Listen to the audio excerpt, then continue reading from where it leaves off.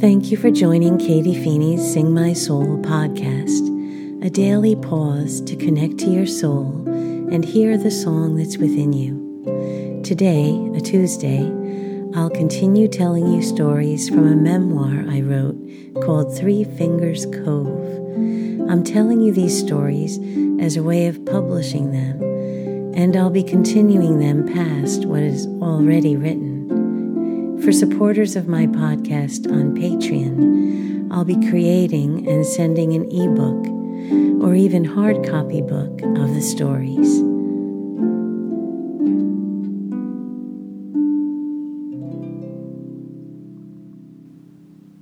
During last week's chapter, I told you about the winter wonderland of Lake Mohawk. This week, I'll tell you a few stories about the animal kingdom and water play at the lake. One sunny spring day, I was sitting on the back porch enjoying the crisp, clear air when I heard it. A bird was whistling a melody I recognized as the first notes of a TV commercial jingle.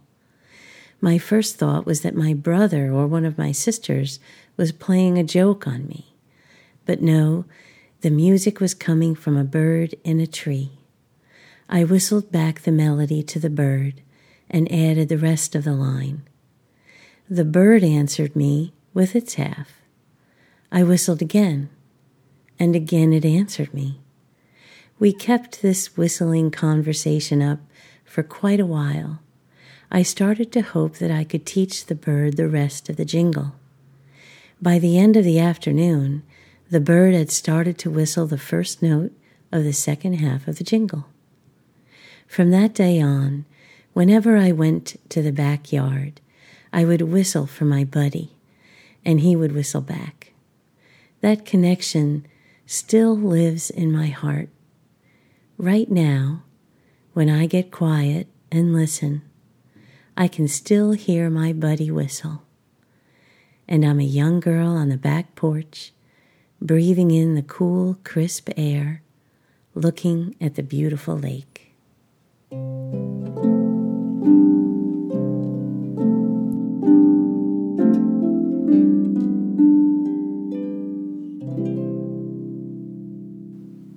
My mother didn't believe him at first. After all, it did sound a bit preposterous, and my brother does have a wonderful imagination. But our neighbor across the street told her later that she saw it happen from her kitchen window. My brother and a friend were climbing the mountain across the street from our house and behind our neighbor's house when they heard what sounded like thunder and felt the earth shake. It wasn't an earthquake, but a herd of deer were teeming down the mountain, and my brother and his friend were directly in its path. They didn't have time to move, and they thought they were about to be trampled. But the deer parted around the two boys as they passed them and closed ranks afterward, not touching a hair on their heads. I've always believed deer to be the gentlest of creatures.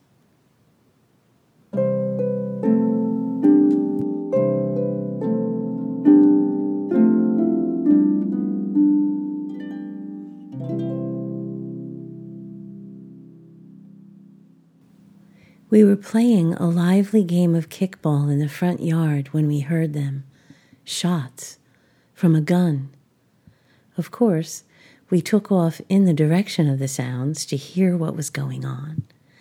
There was an uninhabited piece of land near our house that separated two of the fingers of Three Fingers Cove.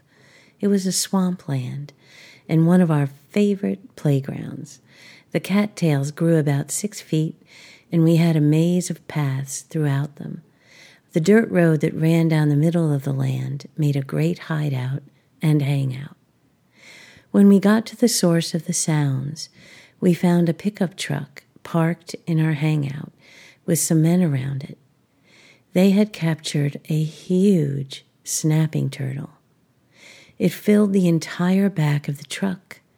We watched as they put a huge stick by its mouth, and it easily bit it in half. We imagined the horror of the stick being one of our arms or legs, caught in that big, snapping mouth. They eventually left with the turtle, assuring us that it was the last of its kind at the lake. The last of its kind. In later years, as I reflect on this day, I can't help feel a little sad that we couldn't share the lake with this creature who had been there first, that it was either them or us. Yet, when I waited in the water for the boat to pull me up to go skiing, I must confess that I sometimes murmured a silent thank you to those men as I imagined that big snapping turtle swimming up to the surface of the lake with his eyes on my behind and his mouth wide open.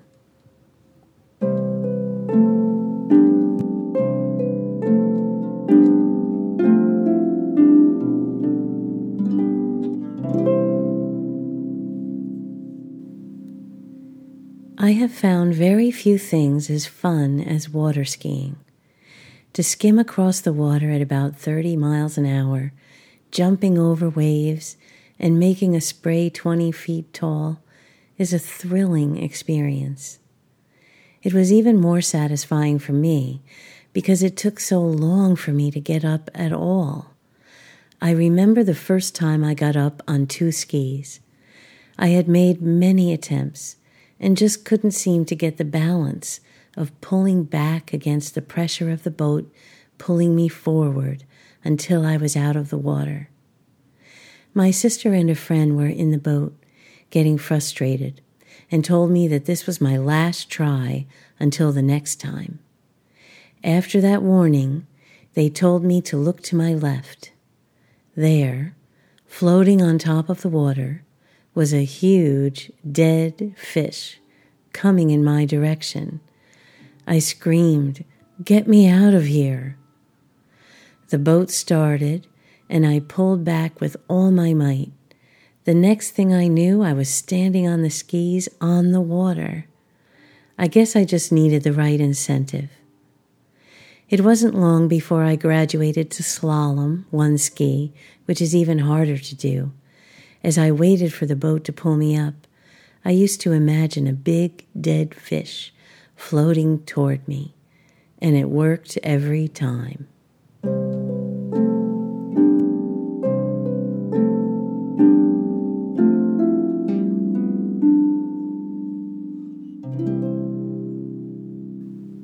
My parents had a pool put in our backyard. Actually, it was half in, half out of the ground, because it hung over the Rocky Mountain looking down over the lake. The deck was made of redwood, and it fit right into the scenery, very beautiful. Because of the type of pool it was, during the winter, only some of the water was drained, and a rubber cover was placed over the water and adhered to the deck. Try to imagine what a great trampoline that might be. However, because of the danger of falling through, we were warned not to jump on the pool cover. Well, you can see where this is going. One day, my parents were out, and the temptation became too strong for us. I don't know whose idea it was first, but suddenly, all 5 of us were jumping on the pool cover and having a great time. Thankfully, none of us fell in. One of our neighbors told our parents when they got home, and we did get in trouble, and we didn't do that again. But I don't remember the punishment they gave us, but I do remember the fun we had while jumping on the pool cover together.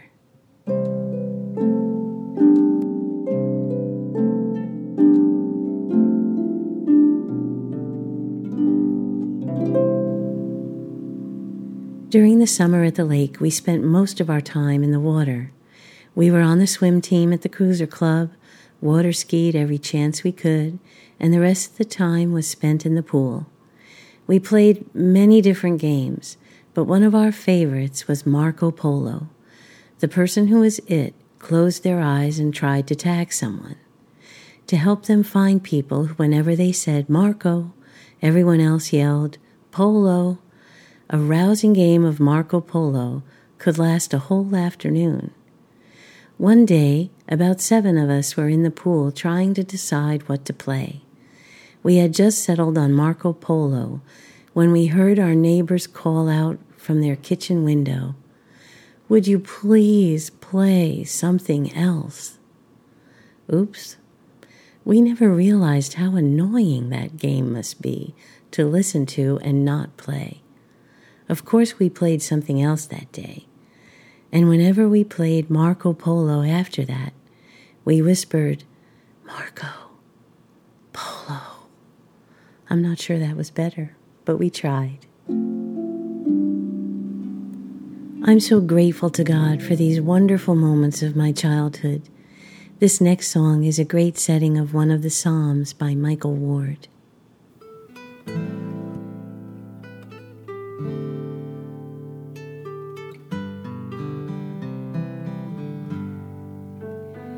We sail upon the sea, for He called us from our native land.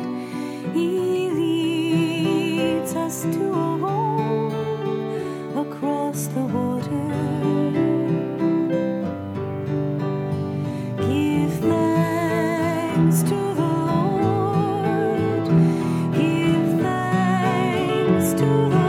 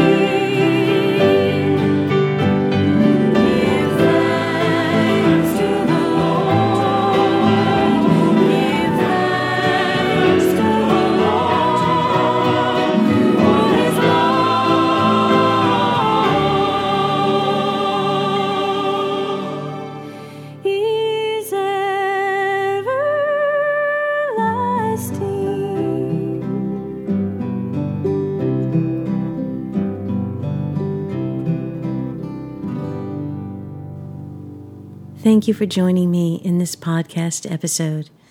Check out my website at katiefeeney.com for links to my online albums at SoundCloud and my meditation and rosary apps in the Apple App Store. I also have a Patreon page, a way that you can help support the podcast. God bless you and your families.